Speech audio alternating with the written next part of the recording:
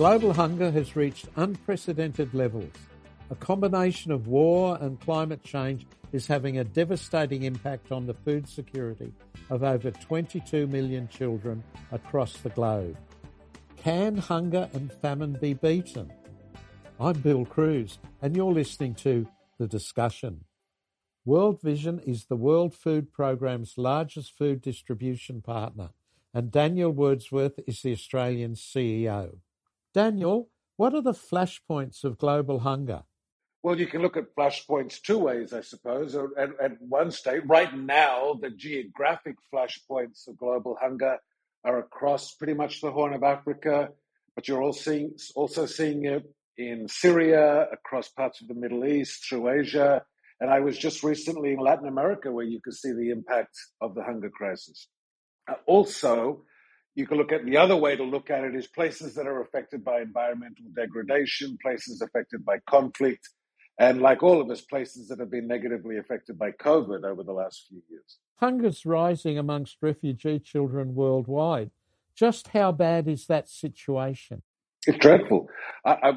Only in the last 24 hours, I was talking to a dear friend of mine who was an aid worker in the Zaatari refugee camp that's in Jordan, and it's for Syrian refugees.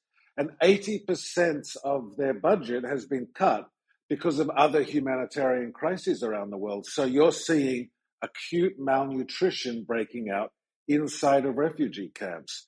What's the impact of war on global hunger? War has an impact on global hunger in a number of ways. At the most basic level, when a war is breaking out inside a country, it disrupts farming, it disrupts rural areas, it causes a breakdown in transport, means farmers can't get their crops to market, so there's just less of food available. It also makes countries more dangerous, and so it makes it harder for people to get out and to engage in farming and industry. But it affects it also when you have a country like Ukraine that produces so much wheat. When that country is taken out by a conflict, that also has an impact on food prices. A country like Somalia, for example, 60 to 70% of the grain it used to import came from Ukraine before that war started. And so now you have much less going in. What about natural disasters? Because, of course, there's drought, but also flooding rains. I imagine both call for different responses and planning. Yes. When you have natural disasters, you can have a mix of things. A famine in many ways, a drought is a natural disaster, but often it's fed by environmental degradation and conflict, as we've said. So that's a long-term response. We call those slow onset disasters, and so sometimes you have more time to prepare. When something like a flood happens or an earthquake happens, we call those rapid onset disasters. And you have to have the ability to respond very rapidly. For example, in the more recent months, we had the big earthquake that hit Turkey and Syria. Thankfully, we had teams on the ground and we were able to respond immediately. But in many of those instances, you have to mobilize teams from around the world, get them in as quickly as possible because people are suffering from the very first moment that breaks out. So a key question for World Vision when we're responding to a disaster or an emergency is it a rapid onset one or a slow onset? So in the case of a drought and things like famine, those are slow onset disasters. And so we have a little bit more time to prepare, time to deploy teams, and time to get ready. So in the case of the hunger crisis, World Vision saw that coming many months in advance. We've managed to mobilize our teams, and through the hunger crisis, we've reached almost 30 million people with food and humanitarian assistance. When something like a rapid onset disaster happens, like an earthquake or a flood, or if a war breaks out suddenly, then you have to act much more quickly. And so we have to lean on the emergency teams we have around the world, and we mobilize them, we get them on the ground as quick as we possibly can, and we try to respond sort of on the fly. In many cases, though, because World Vision is in so many places, we already have teams on the ground. So when the earthquake happened in Turkey and Syria, our teams were already there on the ground. We're actually caught up in the earthquake, but they could respond and begin providing assistance within a matter of hours. I'm talking with Daniel Wordsworth, the CEO of World Vision Australia. Daniel, how concerned are you about the impact of climate change on famine? Incredibly concerned. That's going to be the driver in the future for famine, for the movement of people. I was just recently sitting right on the border of Guatemala and Honduras, and I was sort of in this sort of deep mountainy areas with a lot of rural communities. And what was driving a lot of the movement, we've all been seeing in the news, the movement of migrants through Latin America up into Mexico. What I discovered is that much of what was driving that in the rural areas was hunger, actually. And then when you sort of dug into the hunger crisis there, what they told us was they just don't understand or know what's happening anymore. That in the past, there were very set seasons in the year. They knew exactly when to plant. They knew exactly when to harvest. They knew what the weather was doing, what the land was doing. But now they have no clue. They have small times of rainfall. They then don't know whether they should plant or not. And so this confusion means there's much less crop being put into the ground. There's less food being grown. And so climate is messing with entire systems already. Many of the countries in which you work have got their own political problems of corruption and lawlessness. How do you navigate that? Well, that's, I think, part of the expertise that people lean on when they donate to World Vision. And that's the realization that we've been doing this work for 70, 80 years. We're actually experts on this. Now, we do this many different ways. I think key is that we're already on the ground. That in 100 countries around the world, we're already there. We have teams already working in these environments, and most of them come from those countries themselves. They know how to navigate this. So we have existing relationships, existing networks, existing boots on the ground, if you like, in these places. Now, we're also very clear that by having our own teams on the ground, we're able to work with communities themselves at the grassroots to deliver assistance. We're not reliant on governments. We're not reliant on other partners to deliver this. We have our own capacity, and then alongside of that, we have very tight systems of accounting. We have very tight logistic systems. So we always know what's happening, where our assistance is going, and we can monitor it very closely. A pessimist might say, well, we'll never beat global hunger. What do you say to that? Well, I think of myself as a reluctant optimist, but I would say, no, there are ways that you can deal with this. That hopelessness is most felt at distance. When you're actually there, you can see 100 things that you can do. I'll give two examples of it. In the 80s, we're all familiar with the crisis that happened in Ethiopia around famine. That was the famous, the Live Aid concert, all of that.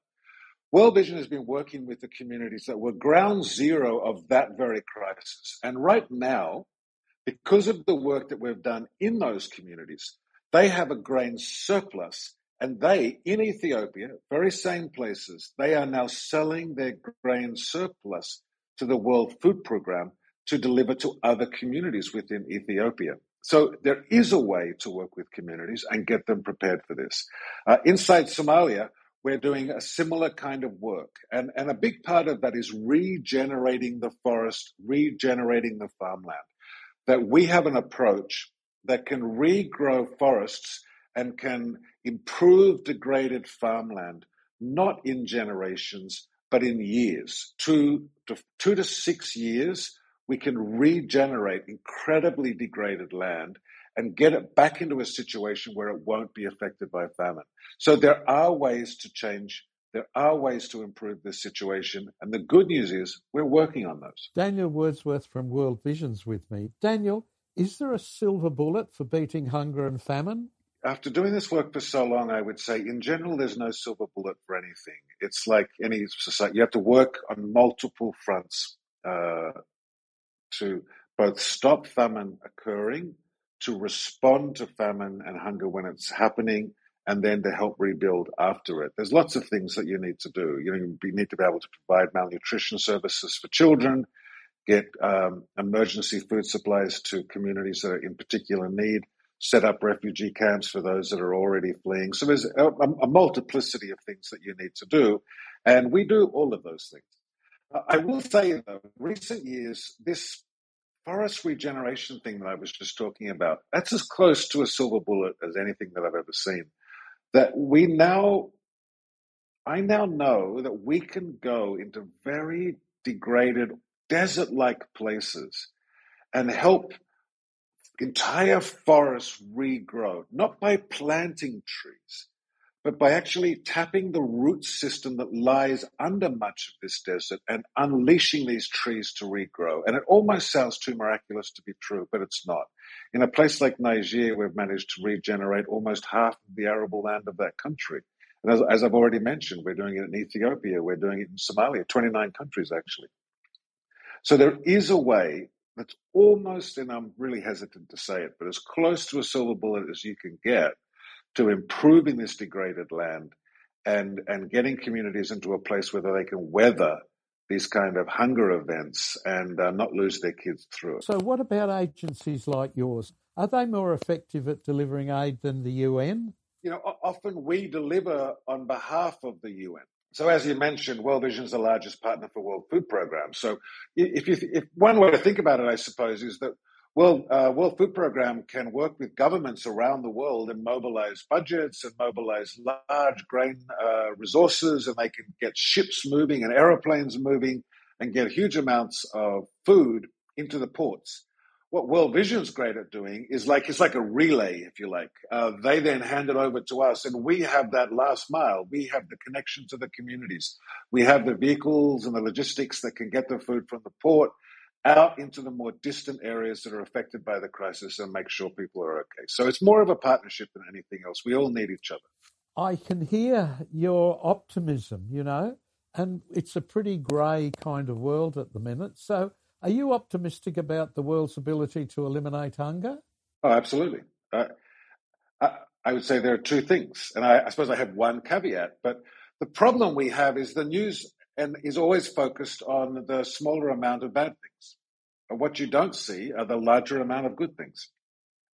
And it's just true after 25 years of doing this work, even when you go into the most devastated of places, you see people responding, you see communities rebuilding, you see countries that are getting out of these problems. There's the good that is happening in the world is actually far more overwhelming than the bad. That's not to say that bad isn't happening. There's bad stuff happening. It's just that the good is more overwhelming than that. But here's my caveat. If we all just sit back on our rear ends and do nothing, well, then the world is going to get worse and worse and worse. So if I'm to be optimistic, it's based on the assumption that I believe that all of us, human beings, are willing to jump up and say, you know what, I'm going to pitch in, I'm going to make the world better. And I realize that if we all do that, we can make the world much better. Sometimes the temptation is to look at the world and say, what is it that I can do by myself? And the answer is absolutely nothing. But you're not by yourself. There are people like me. There are people like you. There are literally hundreds of thousands of people that every single day are doing good in the world. So we're just asking folks to jump in and join us. Daniel, I am so glad there are people like you in this world. Thank you for talking to me. Thanks, Bill.